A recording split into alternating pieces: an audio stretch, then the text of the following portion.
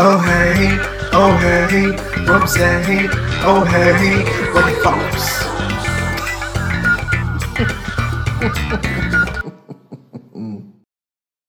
Back to the West End by Rugged Fox. Last time on Rugged Fox. Moving to Shipyard for a pink nightcap, Rugged locks himself in a washroom stall after running into a pack of young suburban gays. Feeling old and conservative, the balding fox questions the reflection looking back at him in the mirror. There comes a time in every gay man's life when he has to part ways with his highly attractive cousins. Outside Shipyard, I gave Drum and Heller each a prolific hug before saying goodnight.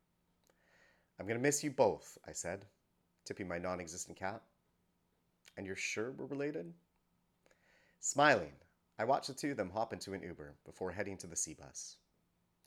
As I set sail from the North Shore, I felt a welcome sense of relief to return to a familiar skyline. Looking out at the city lights, I closed my eyes and felt my mind begin to drift. When will I see you again?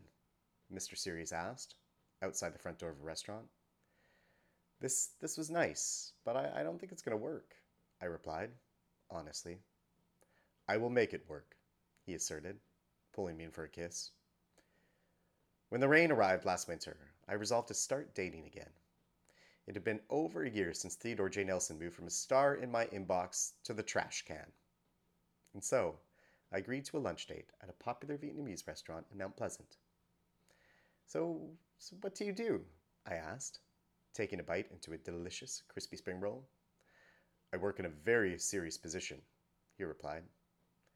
By the time our check dropped, it was clear all we shared in common was a lack of hair on our heads and companionship in our lives. Apart from that, we couldn't have been any more different. We worked opposite schedules, lived on different sides of Main Street, and had very different tastes in film. You can understand why I found myself somewhat confused after our first date. We were now kissing. I will make it work, he stated, firmly again.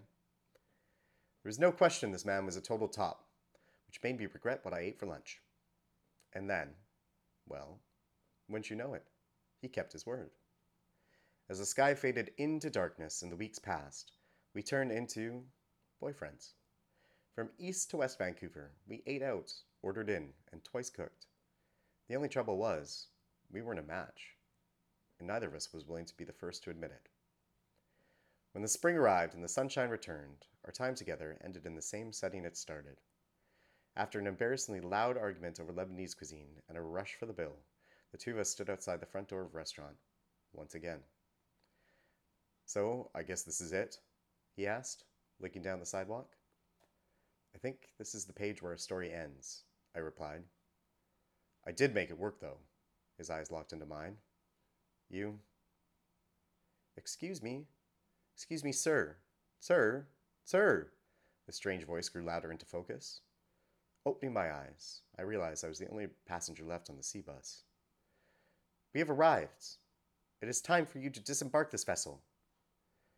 Tipping my non-existent cap, I thanked the good man for his service and carried on back to the West End. Intro music by Justin Stadnick.